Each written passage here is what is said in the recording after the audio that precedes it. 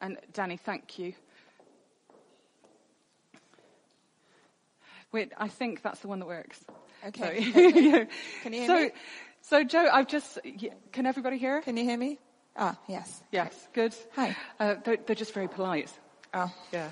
You just need to keep that super close to your mouth, like on your chin. Probably in front of your chin.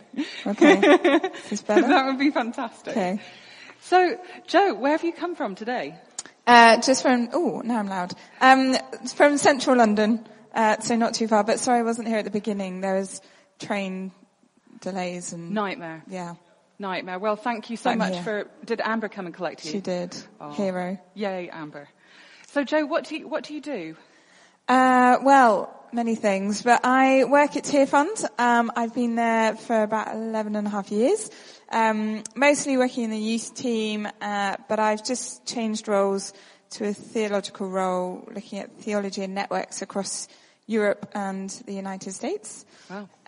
So spending a lot of time talking about the theology that we talk about at Tear Fund and how that should impact our own lives and how that impacts the work that we do overseas. Okay, brilliant. So we've been partners with Tear Fund at St. Stephen's for a long time, and it's such an important thing that you guys are doing, so many different things. So it's really good to have you here. But I was told that there's one specific question that I need to ask you today. And here at St. Stephen's we like stories because we're human beings, and human beings love a good story. I was told that I need to ask you about your eco-conversion. Okay, yes. Well, I'm excited that you guys are thinking about eco-church, and I'm especially glad to see your green painted walls, especially for today, I'm assuming. Of course. We do that new every week. Great, excellent. So I spend a lot of my time talking about the environment, but I gotta say it didn't always start that way. So 9 months before I started working for Tear Fund, I was really excited about some visiting speakers we had at our church, and they always came and talked about, really inspired me about God and my faith. I hadn't been a Christian very long. And they came and they spent about 40 minutes talking about the environment.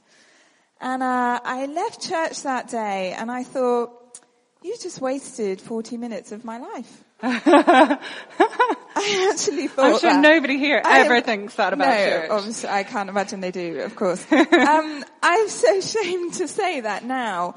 But I honestly didn't think it had anything to do with my faith, to do with my relationship with God, and no one had made those connections for me. The Bible that I read and had been taught about was very much about my own conversion, and I'd had quite a dramatic conversion.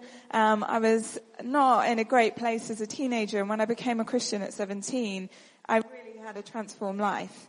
And then I began to discover, as I arrived at Tear Fund, even more so, God's passionate heart for justice for people living in poverty.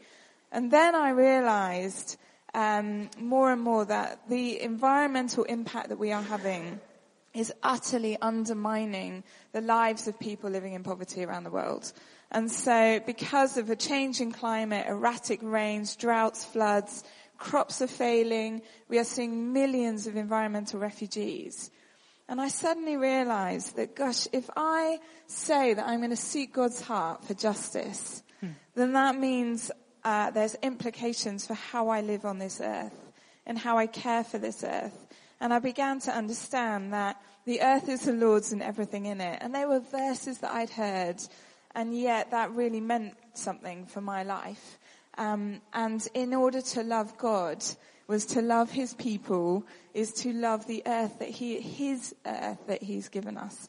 So it was quite a dramatic change for me, from one extreme to the other. For sure. So what difference did that make in your life when you had that massive eco-conversion? How did you change? It's been a painful change at points, I've got to say. I felt like I had to really rethink a lot of my life, how I consumed particularly.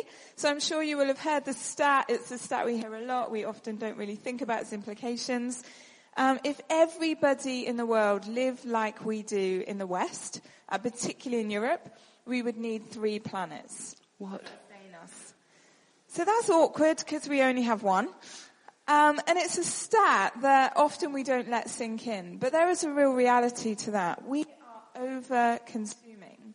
And actually that kind of accounts to greed. The Bible has quite a lot to say about that.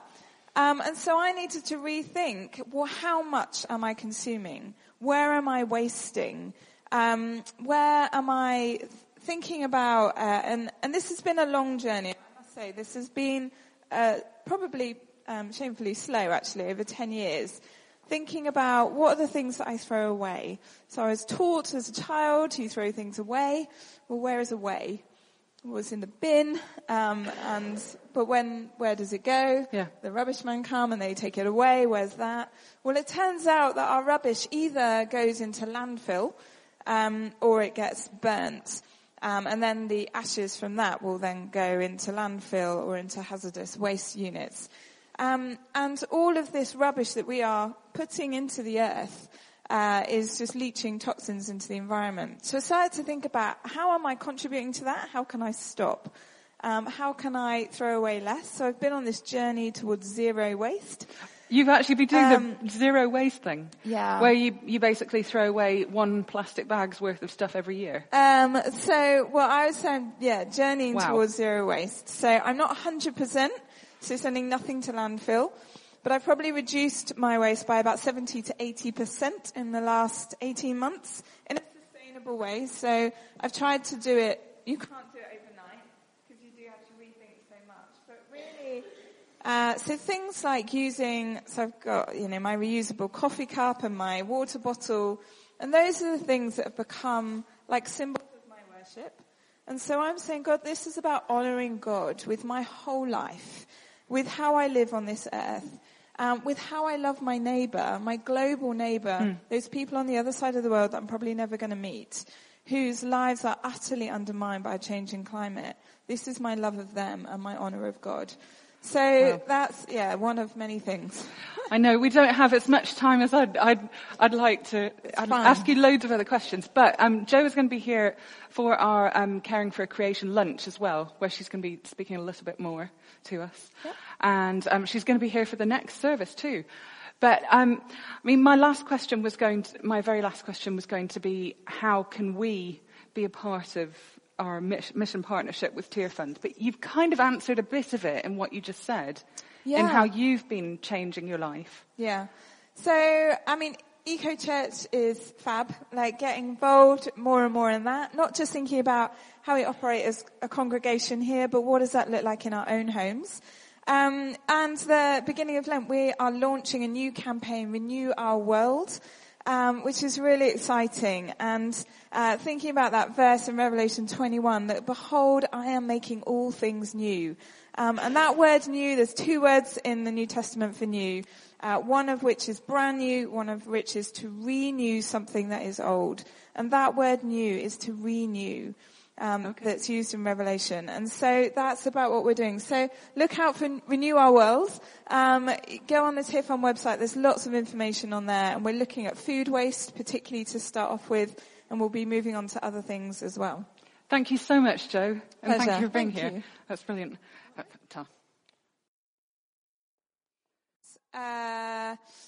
If we go, so these 2 tables here, maybe plus this table. So that's 3 tables. So you 3 tables are still standing. That's sort of, maybe it was a bit too many. So, but imagine you're you're standing. That's great. So 40 years ago, you guys that are standing, are living in extreme poverty. Okay, so that's you're living on less than £1 a day or $1.25 a day 40 years ago. All right, so you guys are doing all right. You guys are living in extreme poverty. Okay, I need now the back table to sit down. And half of this table. So maybe Amber, if you sit down. That is supposed to be another, you're still standing, Toby, sorry about that. That's supposed to be another half, okay? So today, just you guys are living in extreme poverty. So what that means is in the last 40 years, we have halved the number of people living in extreme poverty around the world. That's pretty good, right? You guys can sit down. Thank you very much. Not for long, I'm going to make you stand again in a minute. So that's great. That's a really good thing to celebrate. But there's another stat. So take your next mouthful of food, and then if you would stand again with me, that would be great. So, less keen to stand. That's fine. You don't need to. So, 40 years ago, you were all of the biodiversity that there is in the world, okay?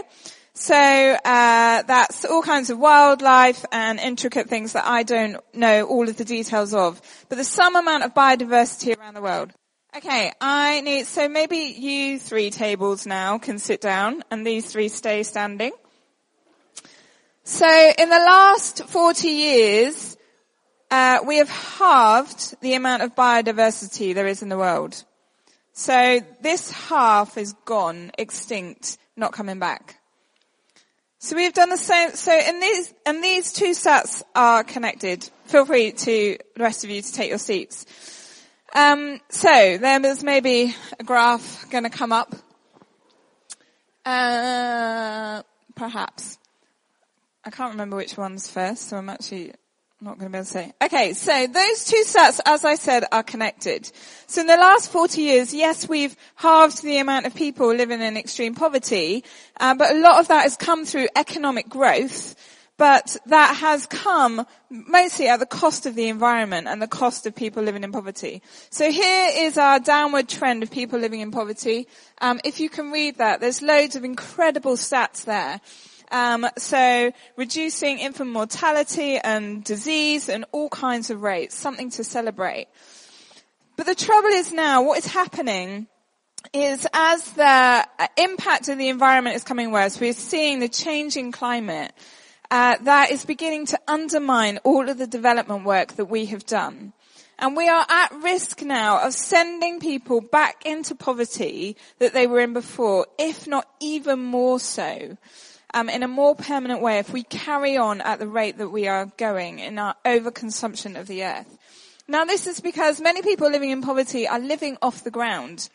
Subsistence farming, and they're living much closer hand to mouth. And as the climate changes, and I think I mentioned this earlier about floods and droughts, that is undermining their ability to produce food. And when I started at Tear Fund, I had a shocking story. It was very early days, people talking about climate change, particularly in development work. And we as Tear Fund went around the world to all of our partners and we said, what difference is climate change making in your lives? And, we interviewed an 80-year-old man in Ethiopia and he said, you know what, I'll tell you a story. He said, I've got a plot of land. He said, 30 years ago, I plant my ground and that harvest would last me for 2 years. So I'd have a year's worth of food to eat and feed my family, and I had a year's worth to sell, and I can send my kids to school and I can pay for medical care. And he said today, that same plot of land, that harvest would last him just 7 months. So 5 months of the year, they are reliant on aid or presumably anything that they can get their hands on to eat with nothing to sell and send kids to school and pay for medical care. Now, I am not a farmer, but what happens is when, particularly in those kinds of climates, you could time the rainy season coming nearly to the day. So when the rain would start, you plant your seed. The rains would come, your seed would grow, and you harvest your crop. What happens now? It starts to rain. Plant your seed, the rains stop, seed dries up, dies, starts raining again, but you have no more seed to grow and plant because they're living in poverty. And so what you get is either a failed harvest or a hugely reduced harvest. We were talking to some people in Zimbabwe who were saying 5 months of the year it used to rain. Now it's only raining for 3 months of the year, and that's only reducing. I talked to another guy who works in West Africa, and he said he was there just last year talking to a farmer, and he was saying, I remember when we used to have a drought every 10 years, and then it would come every 5, and then it started coming every 3, and now it's 1 to 2 years. we are utterly undermining their ability to live. And this for me was a huge realization. Now I knew that I needed to give financially, and that is really important. But as we give with one hand, I realized I am taking away with this massive other hand as I overconsume. And I think I said earlier, we have overconsumed in ignorance, but we now know. And it's the biggest injustice that we enjoy the wealth of produce that we do, often without thinking, often causing so much waste, and yet others are unable to live. And so that is where, as Tear Fund, we have said we need to really engage with this issue. Because if we're going to continue to lift people out of poverty, we've got to engage with dealing with the issues of climate change. Because we will never lift people out of poverty because of that tipping point we've hit. And people are going back down into poverty. And so what does that mean for me as a follower of Jesus? Someone who's called to love God and love my neighbour. Who's my global neighbour? The people that I'll probably never meet, the people who make my clothes, the people who produce the food that I eat. How am I loving them in my lifestyle and in my consumer choices? And I think, and this is a lot of work that we've begun to do at Tear Fund, is reimagining and re-understanding. This is a part of our worship. This is a part of what it means to honour God.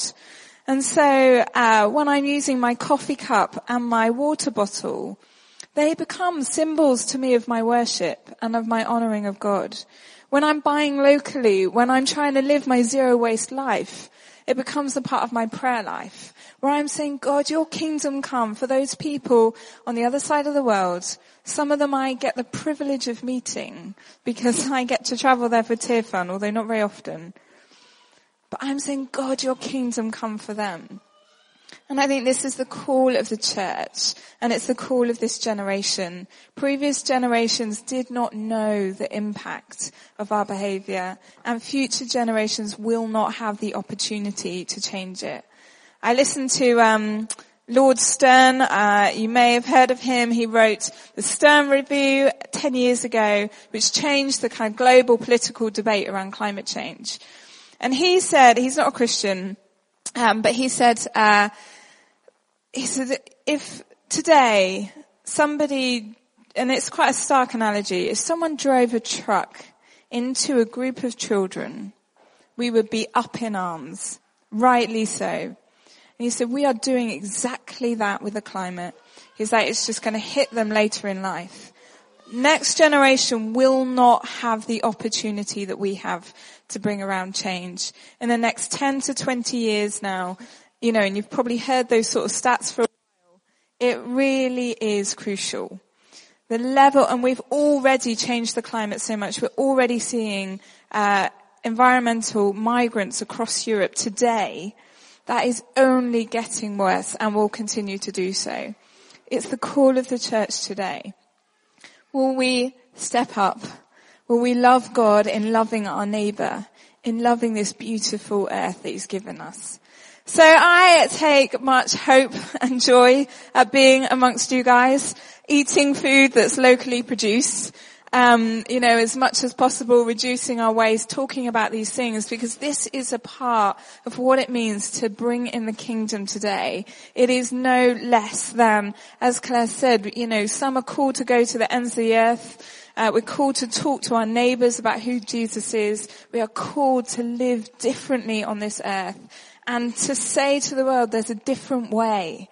We do not need to overconsume, and we can live within the balance and the boundaries of this earth. It's what it means to live the kingdom today. But thank you for having me, and enjoy pudding, I think. Great.